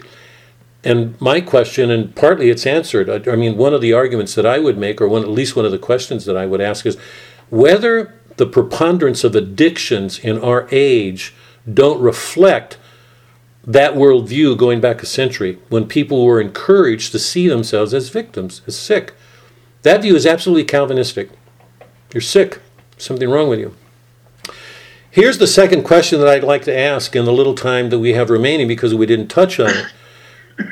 Even if you disagree, let me for the moment just take a stand. I believe justice is absolutely crucial. For when we lose a sense of law, we're inviting chaos. Without law behind us, we're lost. Thomas More's statement was to Roper in Man for All Seasons. Roper, who was one of the Reformed Protestants, he was so influenced by what the do away with law, grace was everything. He said, when you do away with the law, then where do you hide from the devil? When you start taking away boundaries, then what do you do with crimes when they start multiplying? Take away boundaries, and you're encouraging people to have their wills, to do whatever they want, lawlessness increases. So I'm going to take that stand, if you can just allow me. But my question is, and it goes back to Bob's story, because I think all of us know it. What happens when people abuse laws? When the people who inflict or impose them do it badly? What is mercy, and how important is mercy to our understanding of this relationship between justice and mercy? What is mercy? We've only got 10 minutes, and Lewis doesn't go into it. What he does say is that if you take away justice, you undermine mercy. Doc, can you go back to what you were saying about justice and mercy at the dinner table? What is mercy? How does it relate to law? Why take it away, and why is it important? Is that too far? I can't remember exactly I don't know what you're referring to. Yeah. You can't have mercy if you don't have justice, because mercy implies that somebody acknowledges their guilt. Oh yeah. If you don't have that, then there's no way of offering mercy. I mean, we didn't say it at the dinner table, but I thought of that parable of the unjust steward. His Lord gives him undeserving, like it's always undeserving mercy. And what did he do? He turned around and committed a sin. I mean, he refused to give the mercy to the next person down the line. That's what happens when you try and give mercy without somebody recognizing their sin. Yeah. If I can go back to take Doc's example, but you know that we've heard this case that there are lots of men who go to jail. Let's say they hurt somebody, fraud, whatever it is. Let's say they killed somebody. Somebody goes to jail and his response is, I don't care, I'm going to go back and do it again. Why does it matter that somebody acknowledged their guilt as a condition for mercy? If you continue to, let's say somebody commits a murder and your act of mercy is put him back out on the street again. So it's going to this idea of punishment, that punishment is an essential element in the way we deal with each other. If you take it, how can you give mercy to somebody who refuses it, who denies it? St. Thomas's response to the unforgivable sin, his unforgivable sin is when a person refuses to receive mercy from Christ. When we read Dante, you remember that everybody in hell was there because they refused mercy. All they wanted was law. Going on to purgatory meant you acknowledged your faults and you wanted to amend them. So the whole activity of purgatory was taking responsibility for your faults, all of us, being glad to pick them up, not burning switches, being glad and doing what we can to become better. So why is mercy important? I think all of us know the danger of justice by itself is that people can become very self-righteous in the way they apply justice, and what they end up giving is not justice. It's worse. It's vengeance or something else. Justice is supposed to be objective, impersonal. It's for the good of another person. It should not carry over something of ourselves, something wrong in ourselves. If you can allow for that definition, that the figure of justice, she's blind. She does not let her emotions dictate what she's going to do. She distributes justice objectively. She doesn't let. So this whole thing about very often people abuse justice, that very often the way we impose it can make things worse. We all know that. My question here is, what is mercy? And what have we learned about mercy in its relation to justice since Christ came? Fred, go ahead. Well, I just don't think you can have justice without mercy or mercy without justice. You can have law without mercy, and that's as bad as having mercy without justice, because justice without law, without mercy, can be revenge easily. Mercy without justice can spin off into chaos, because it's all relative at that point, and it just depends on who happens to be in control of whatever that particular instance is. And there's never any way to create an anchor that allows you to apply it consistently. To me, justice and mercy are inseparable. In order to have one, you can't have the other. Have to have the other. What Lewis is saying is that if you have mercy with no justice, that's not really mercy at all. Right. Why? Explain that. Can you just result in the individual to whom it's being applied to as experiencing merciless. So to me, the key is, and what I think Christ was telling us, is that you can't really have justice without mercy, and you can't really have mercy without justice. There has to be a connection between the two to ultimately acquire either one. Or to achieve the good, if the end of justice is the good. So we put up laws to restrain us from doing bad. So the ultimate end of a law is to help us become good by putting away those things in us that keep us from being good. So the end of the law should help us to be good. Do all people what's the word? Do all people impose? Is not the word. Do all people impose the law with a sense of the good of another person? I don't think so. Very often they do it and let their emotions. So the end of the justice or the law is the good of another person. I think for me the question is, when Christ comes in, he fulfills the law. He does not undermine it. He doesn't abrogate it. He says, I came to fulfill it. If I can shorten this, it seems to me what Christ does in offering himself is to show that the good we're after through the law is much greater than we knew. That he invites us to share in a divine goodness. So the goodness before he came was always the end, or should have been. I mean, you impose a law because you hope it will help somebody become better. Christ fulfilled the law and offered his life as a mercy, that is something we didn't deserve, that took us beyond the good that the law could help us to. He offered us something transcendent so that we could share in his divine nature. And I think he's asking us to bring that to all that we do with each other. So there's a human goodness at the human order, at the human level. There's also a greater divine goodness that's beyond the human that he offered us.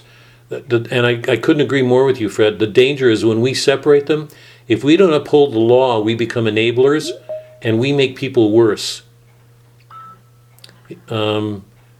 If we don't bring both of them together, we're just some way undercutting our own nature and everything that was given to us before Christ came, everything that was given to us when he came. Kathy, go ahead. Sorry. You kept saying, or you referred to, or you were talking about mercy, and you said that's wanting the good of the other for the sake of the other. And Bishop Barron defines love as willing the good of the other for the sake of the other. Right. So I'm wondering if when we put Christ in the picture, and Christ was the fulfillment of the law, if I remember correctly. And if that isn't divine love and the divine mercy you're talking about. Yeah. I'm going to go out. I mean, this is really good. I'm so glad for these discussions because they always help me. Honestly, I mean, just to push this another step, if we apply the law because we want the good of another person, if we offer here, I'm gonna really go out on a limb here in a step, but I think I'm on sound ground here. When we offer mercy to another person, I mean, take Bob's example, if we can go back to his dad, because there are times when I look back at, some of the moments when I was dealing with some of the things our kids did, and I look back and it just upsets me to see my response. But if we look at mercy in the way that we just talked about it, that Christ is offering a divine love, the cost of that was a cross. So if love means loving the other for the sake of that other's goodness, and so when we apply the law, there's the word I've been apply the law for the good of the other. I'm talking about Greek, Roman, Jew, the way of David, the way of Athens, the way of Rome, long before Christ's gift. The notion of justice that we got from Athens, Rome, and Jerusalem is that woman. The law is impersonal. It's for the good of another. God, Yahweh said, love me, do not do these things, do not do this. He was saying, don't do these things if you want to be good. So we had the law. So the end of the law was a good. It was to say, stop doing these things in order for you to be good. If you look at Christ did with his mercy, it seems to me what he's doing is offering a divine love, but I'm going to go, now I believe it. I mean, I don't think I realized it fully until this moment. He's saying, no, not any of us can fulfill the law and bring the mercy that we're talking about without a cross. So if my son bothers me and what he's doing, and I want to string my son up, wring him by the neck, I've got to go to a cross for a moment to do something so that I make sure I'm being just with my son, but also putting myself away, entering a cross, so that I fulfill that justice, whatever it is I'm asking of him, in a way that will be forgiving him, even while I'm applying a justice, bringing to him a spirit that comes from my renouncing myself. Love. A cross, sorry? Love. Well, I'm saying it's going, well, it's love, but I'm saying it's it's Christ. What I'm saying is, you can disagree, but I'm throwing this out because it just hit me that to bring mercy to somebody to fulfill the law, because I believe what Fred was saying a while ago, it means applying the law truthfully. You don't let your kids off. Your husbands and your wife, your community, we've got to uphold justice to say, no, you can't do that. But if we're living Christ, we uphold that law, but we don't let it turn into vengeance. Vengeance is wrong, always. Vengeance is going beyond. But to bring mercy as Christ did means, in that moment when we're applying the law, we have to go to a cross, put ourselves away to bring a divine mercy to that act. Not do away with it, not undermine it. Love. Now, how easy is that in the concrete situation. And I'm going to go along with Lewis here, because our tendency in the modern world is to treat mercy as if it's being nice. So what everybody does today, instead of dealing with justice, they're nice. They walk around problems, they intellectualize them. They intellectualize everything. Everything's in their head. They don't deal with justice. They don't deal with tough love. They don't deal with problems. They walk around them. They excuse them. They look at them and think of themselves as being compassionate, merciful, and nice, and then problems get worse. If we're doing what Christ said, I'm going to say to Dawn, addictions cut down, problems cut down. We help our kids to grow up. We help our kids to grow up better here. The last words of Lewis's first. And all the time, such is the tragic comedy of our situation. This is our age. We continue to clamor for those very qualities we are rendering impossible. You can hardly open a periodical without coming across the statement that what our civilization needs is more drive, dynamism, self-sacrifice, creativity. In a sort of ghastly simplicity, we remove the organ and demand the function. We make men without chests and expect of them virtue and enterprise. We laugh at honor and are shocked to find traitors in our midst. We castrate and bid the geldings be fruitful. How do we help our kids grow up? How do we answer our problems today? My question is, aren't our addictions are given to being sick, addicted, partly the result of a way of looking at ourselves that keeps us from being fully human, fully responsible, just, merciful? Let me leave it there. Our time's up. Unless anybody's got any, if you guys are okay, I'd like to leave it. We will start Abolition of Man. How's that for a cheery title? Unless there are any pressing comments, let's stop. We are in a crisis, I believe, in our culture, in our families, in our marriages, in our culture. We are in trouble. And if we don't get straight on who we are, this is Boethius, Fred. You remember, Boethius began, the trouble with you is you got amnesia. You've forgotten what your beginnings are. You've forgotten what your ends are. You've forgotten who you are. What does it mean to be a human being today? I think it's at the root of the crisis we're in today. Who are we? Who are we? Let me leave it there, because I'm wound up. The other Bob is, how do you mandate mercy? Well, you don't mandate. You either give it freely or you don't. I mean, Christ asks us to give it. But that's the problem. That's the problem we have. One of the problems we have in this world with regard to the application of justice and the relationship to mercy. See, here, let me answer that. Now I'm going to say, because I don't want to get into this right now. I don't think you can mandate mercy. Christ said you give this freely. So you either do it with him or not. Well, the problem is the courts, the civil courts, this is St. Thomas, this is our church. The responsibility of our court system in the state is to bring justice, not mercy. Justice.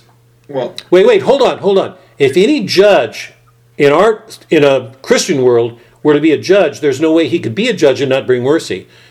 We're in a post-Christian world right now. You can't expect of judges an obedience to God. They're trying to apply the law. What Lewis is saying that I think we have to take seriously is that so often today people have grown up associating being nice with being merciful, and justice is overlooked. The court system has this is Amy Barrett. If you listen to the hearings, what an amazing woman. She's got to apply the law. Whatever personal feelings, she knows that when she applies the law, if you listen to the Democrats, they were all giving her cases of what she should feel sorry for. Every one of her answers was, I've got to apply the law, no matter what. I don't think that's a sign that she's heartless or ruthless the state has as its requirement justice. Where the laws need reform, the laws need to be reformed. Mercy is something all of us who believe in Christ are asked to bring to what we do freely. I just made a case for the struggle because I think it's really hard. We have to bring justice.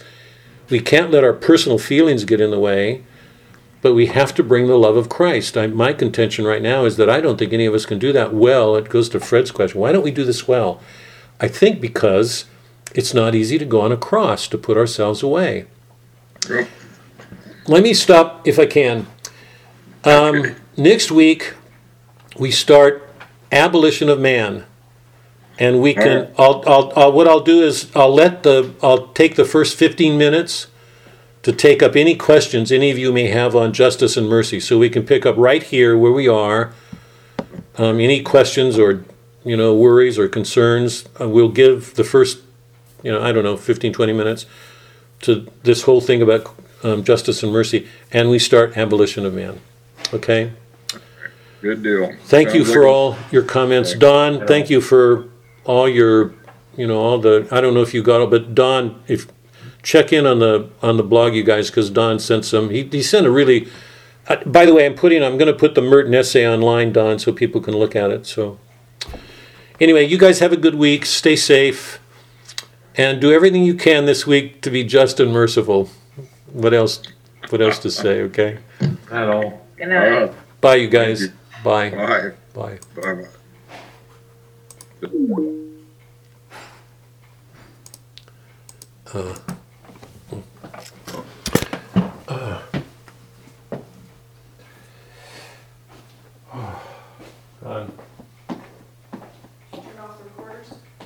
Oh, sorry. Could you get them right away? I'm sorry. I got a key. Can you do it quickly?